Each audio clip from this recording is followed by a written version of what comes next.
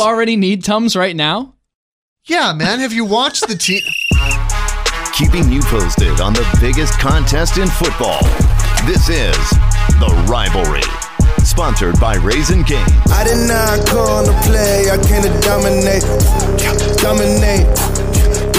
Welcome back to the Rivalry Podcast. My name is Mitch. He is Jace. We are your garbage-free sports show for this wacky 2020 season. Hope you're doing well. It is a beautiful day in the neighborhood. There is only, in checking notes at the moment, there is only 31 days left until the game. That's not... 31 days left until the game. Can you start taking Tums for something that you're going to have in about a month? Absolutely. Because I'm going to need a few of those. Do you already need Tums right now? Yeah, man. Have you watched the team? I have a whole 3 sheets of notes here, and none of them are positive.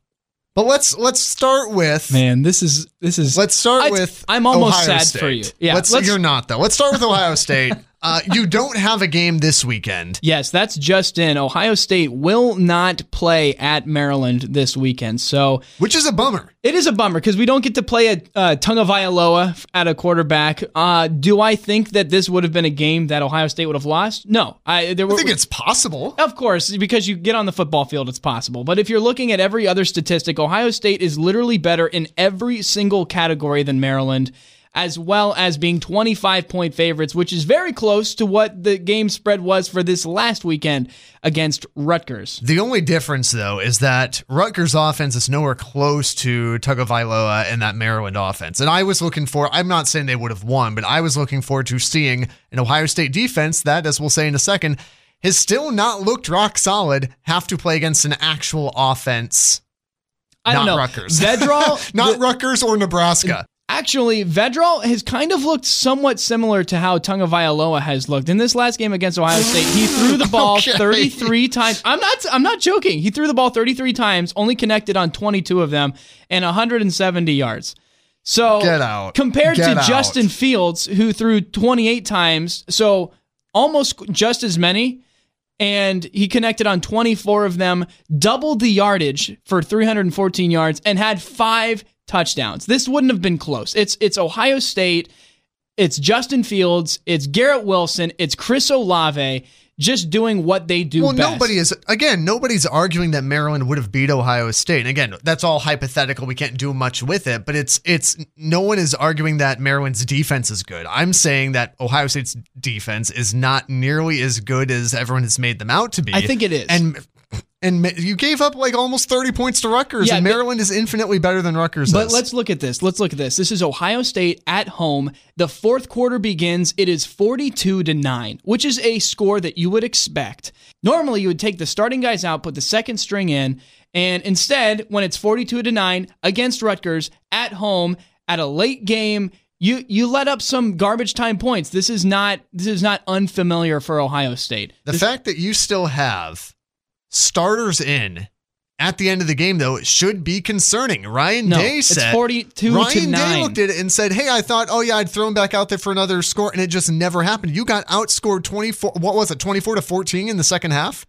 It wasn't a good showing in the second half. You let your foot off the pedal, and Rutgers made you pay for it, and that should at least give you a little bit of pause to say, okay, what happened to the motivation in the second half? No, it has to. I'm not concerned. If you're going into the fourth quarter against Rutgers and you've only given up 9 points all game, am I okay with some garbage points? Absolutely. Am I okay giving up that many garbage points? Not really, but I think that this is a good way to take away saying, hey, we need to continue to fight all the way to the end. Do I think that they're capable of doing it? Absolutely. And that's why I'm not concerned. Do I see any huge problems? I think the only issue that I saw in that game watching the whole thing was tackling. There was not a lot of very good tackling going on. Like some fundamental type stuff. Exactly. So they tightened that up. They have 2 weeks now to work on Indiana, who's number 10, is going to be the hardest people that they play the entire season long. So I think that this is actually going to play out really well. It's unfortunate that we won't get to see Ohio State football this Saturday, but I do believe that it's going to work out for the better, having 2 weeks and that little distaste of Rutgers in the fourth quarter. Yeah, it's interesting that, going into what I think also may be the 2 most interesting games on the schedule, given the way that Michigan is trending right now, that you don't you don't have to play one of them.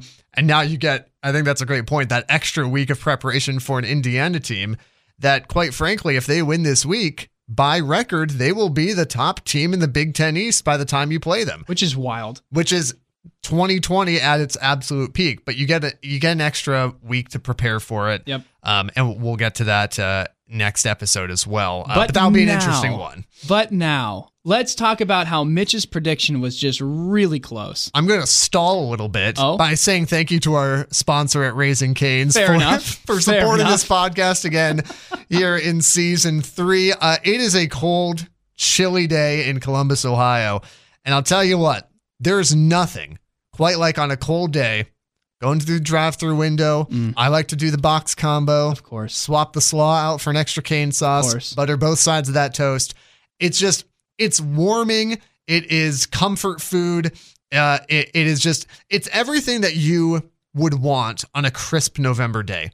It is. It screams college football. It screams the Rivalry podcast. Yes. My best recommendation for you as you head into Saturday, hey, Ohio State's not playing. That's fine. There's still some good football games Just because on there. You can't watch the Buckeyes this Saturday doesn't mean you can't have the second best part of Saturday, which is Cane's Chicken.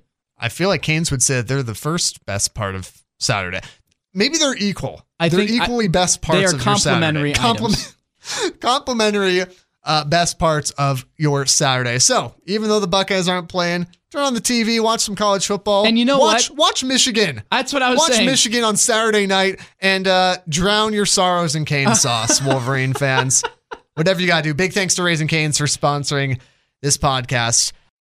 I said in last week's episode that the loss to Michigan State was outside of the realm of logic for me.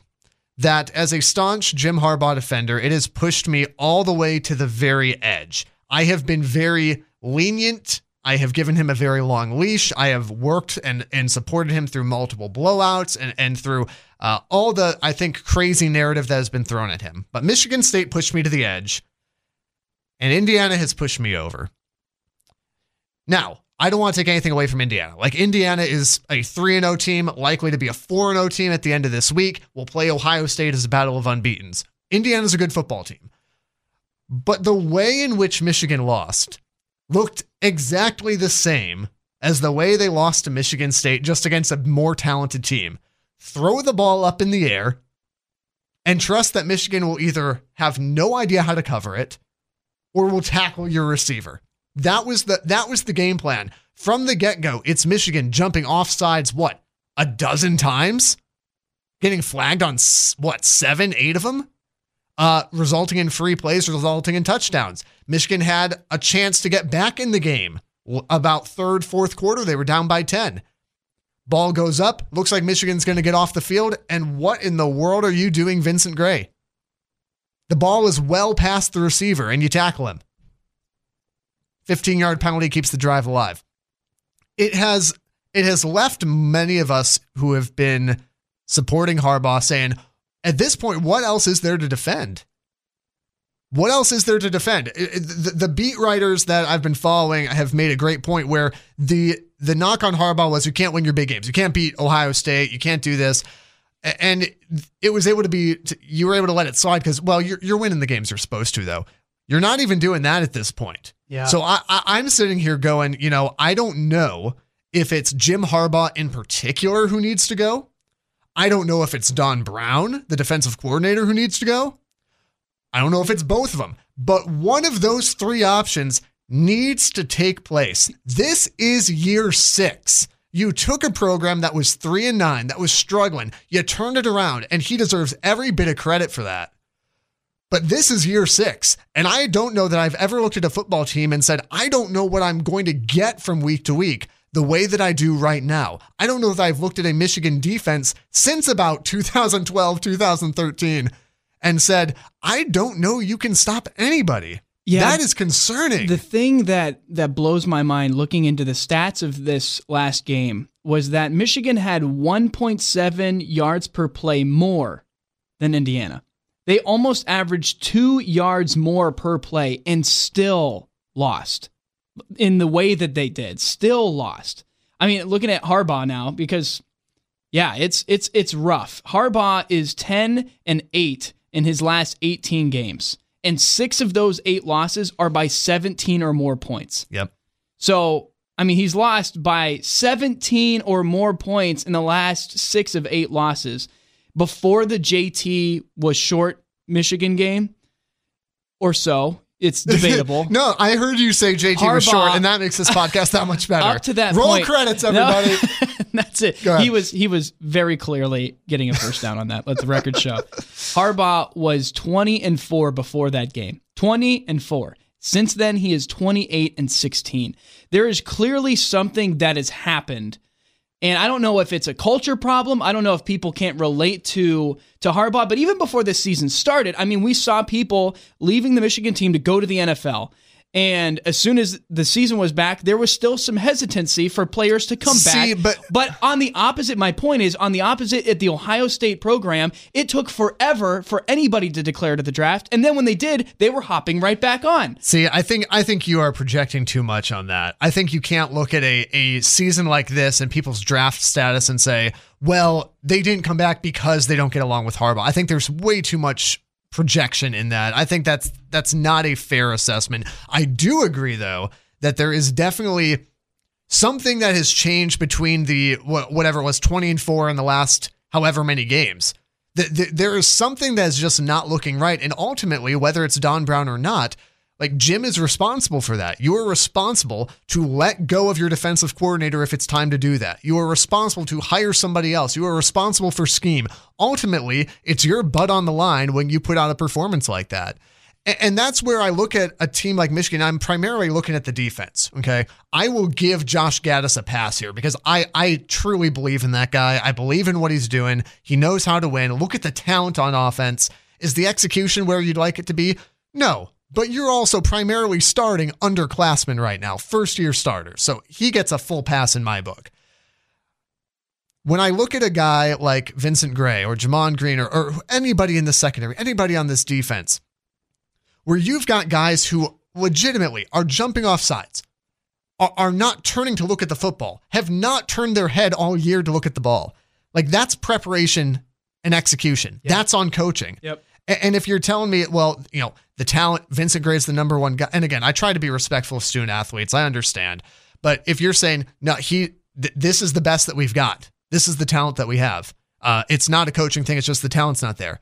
That's still on coaching. If you're telling me that a guy who's not looking for the football is your number one corner, that is a recruiting and coaching problem. One, I don't believe that that's the problem. Two, that's still falling on you. So you have to see a change because guess what?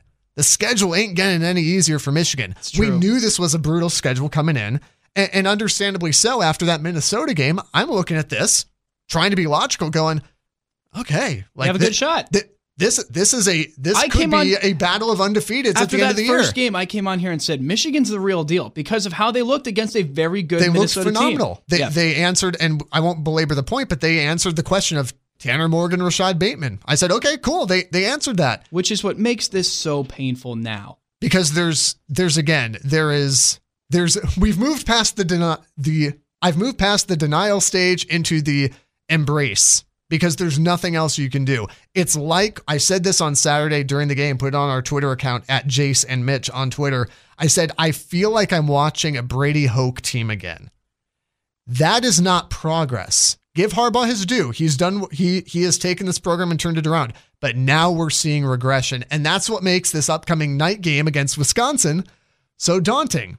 So have you entertained, because I know you're a big Michigan, or you're a big Harbaugh person. You said that he was running the leash tight, and then you said after Indiana you cut the leash. Have you entertained any sort of thoughts about who a potential Harbaugh replacement could be? Yeah, so it's interesting. I believe it was Scott Bell on Twitter, Michigan beat guy, does a phenomenal job. Give him a follow. But he had taken a bit of an unofficial poll and said, hey, give me, Michigan fans, randos on Twitter, so nothing scientific, give me your top 3 choices to replace Jim Harbaugh. First choice gets +5 points, 3 points, 1 point, whatever. And at the end of the list, the top names in there were guys like Brent Venables, defensive coordinator at Clemson, as a high, target from a fan perspective. Luke Fickell, at Cincinnati was another one who's way up there. That would be, let's pause. That would be nuts. For Luke Fickell, who was, in the wacky year, he was the coach. And you know what happened? He lost to that team up north. He's born here. He's got Buckeye, blood. It would be nuts for him to go away from Cincinnati. I mean, it's a great program up there. It's a huge football brand. He's done a phenomenal job with it. So in my mind, because Bo was a Buckeye and then committed the ultimate, whatever you could call it, that's what made it so good. Grave error in going up to Michigan and fueling that rivalry. Do you see Fickell as a potential person to refuel this rivalry and do that? Or would you be confident if he came up to Michigan and said, I'm the guy? I think you'd have to be. And I don't even know necessarily that it's a refueling of the rivalry. The rivalry is as heated as it's ever been. The hatred's there, whatever. And we've talked about this at length on the podcast. The idea that it's not a rivalry if it's not close is absolutely absurd. Right.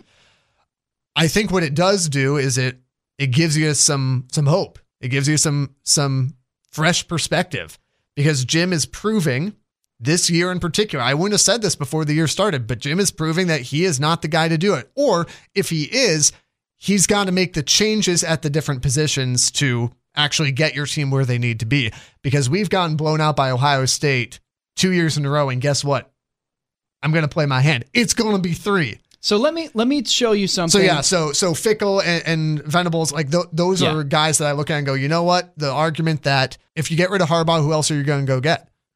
There's a couple names I'd go get. So consider this name, and you're going to want to laugh, but consider this name. I'm going to shoot this down because I already know where this is going to go. Tom Brady. Okay, that's not where I thought this was going to go. Tom Brady.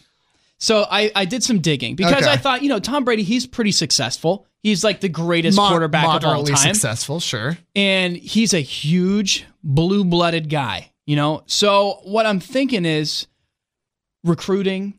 It would be unfair if Tom Brady were to come back. I'm not saying next year. I say he wins the Super Bowl this year. He retires. He has a couple years off, starts getting that itch, and Michigan's going, hey, we could really use somebody like you. And then to go back to your alma mater as the head coach, the recruiting would be unfair. Who would not want to go and play for Tom Brady at a brand like the U of M? And then my thought was, let's do some digging on this. Has this even arisen in the past at all?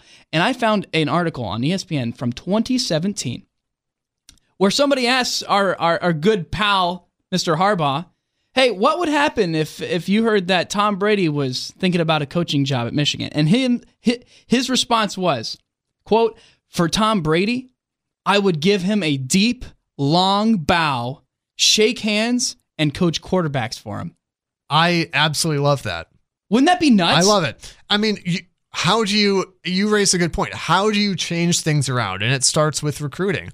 Do I think that Jim and company have done a great job recruiting? Yeah, I do. Take a look at the names on offense. Take a look at the underclassmen. Take a look at the guys who are going pro. The amount of stars on that team. But why, if you have an opportunity to add to that, why not do it? Again, though, I will suggest that I'm trying to caveat this because, again, I don't know that quarterback coach is the problem here. I think that there is either a head coach or a defensive coordinator problem, and I don't know which one. But you obviously have to be excited about anybody that you could potentially bring in down the road. But looking in the immediate future, like this year, Venables and Fickell are going to be guys on there. You've got to make a change somewhere.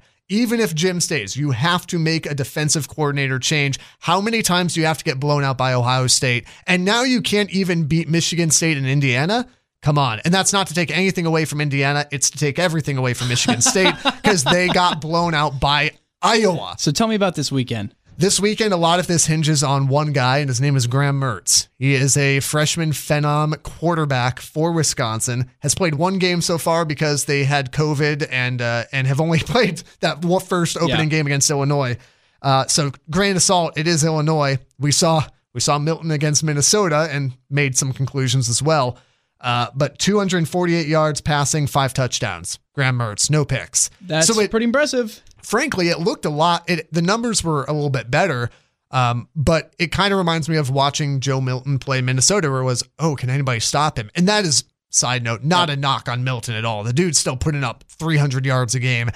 the rest of the team just isn't quite there with him. Yep. You gotta have your defense help you out. But Graham Mertz, the big question mark is, will he be cleared from COVID protocol? We're recording this on Thursday. Game is Saturday night. Will he be cleared from COVID protocol? If he is, that should be tomorrow on Friday. Wow. And if so, does he play? Oh, the drama. That's a big question. If he plays, I don't see how Wisconsin doesn't score 40 points plus on Michigan. I just don't. I don't know how you go, yeah, we couldn't stop, checks notes, Rocky Lombardi. Couldn't stop Michael Penix, but I'll bet we could stop this freshman who's playing out of his mind. I just don't see that. If he does not play, I believe their backup quarterback, I want to say Chase Wolf, I think is the backup.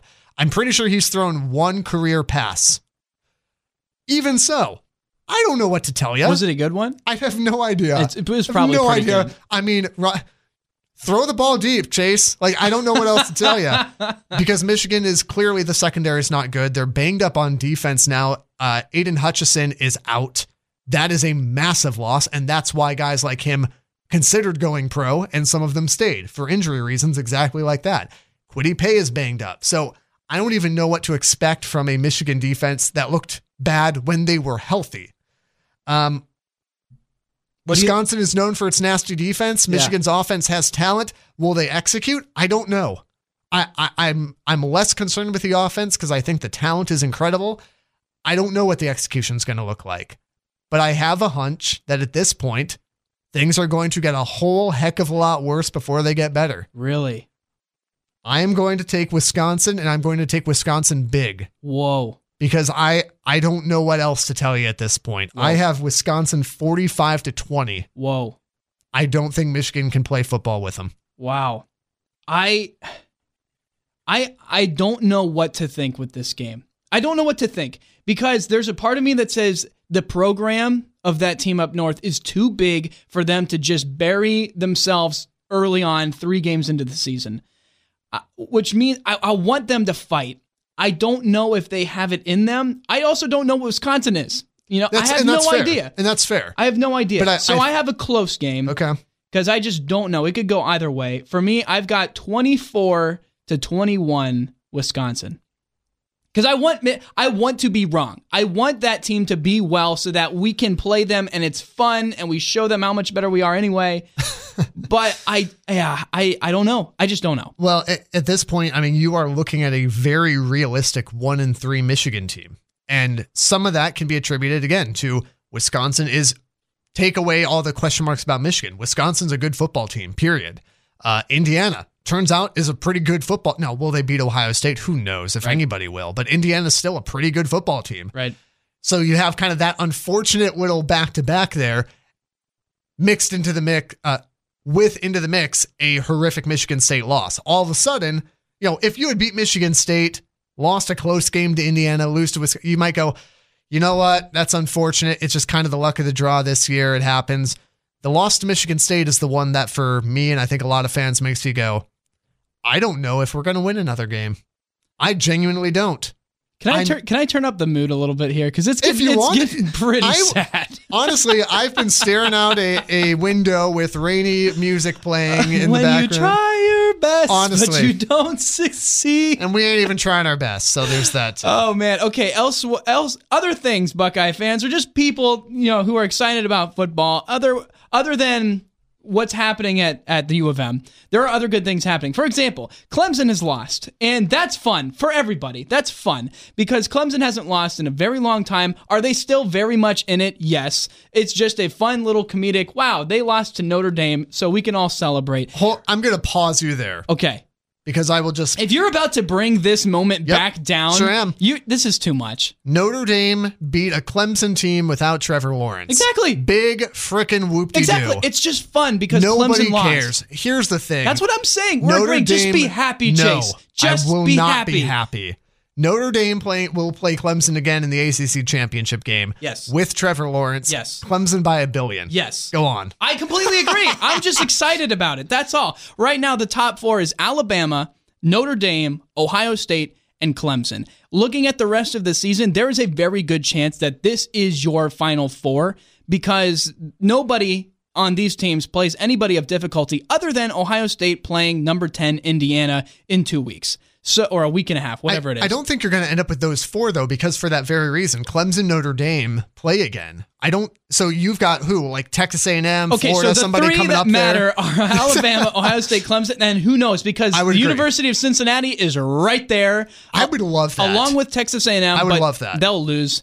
And also talking about the Heisman race, now Justin Fields, who has just as many touchdowns as incompletions, let that sink in, 11 touchdowns and 11 incompletions. Let that sink in further. For every dropped pass, it's sunk Justin Fields has a touchdown. That's insane. I don't think that'll last much longer. I hope it does. But right now, he's the Heisman favorite ahead of Mac Jones. And now Trevor Lawrence is back, so be aware that he could be coming back into the mix as well. I have stats like that when I play you in NCAA, so I kind of know a little bit of what that feels like. Look, no one cares. All right, so looking at the rest of this week, everybody just needs to go out and get some canes. Okay, here's what we do. We go out, we get some canes, we sit down for a very entertaining game of the team up north in Wisconsin, watching the Badgers badging the team up north. Is that a word? Are you looking badging? for bludgeon? Oh, yeah, that's what I meant to say.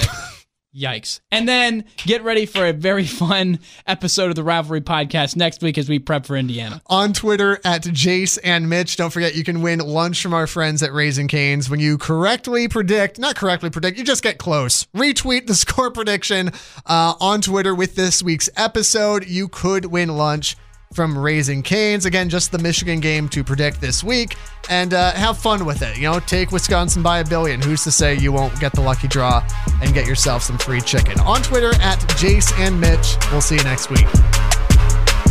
It's not just a game, it's the game. You're listening to The Rivalry.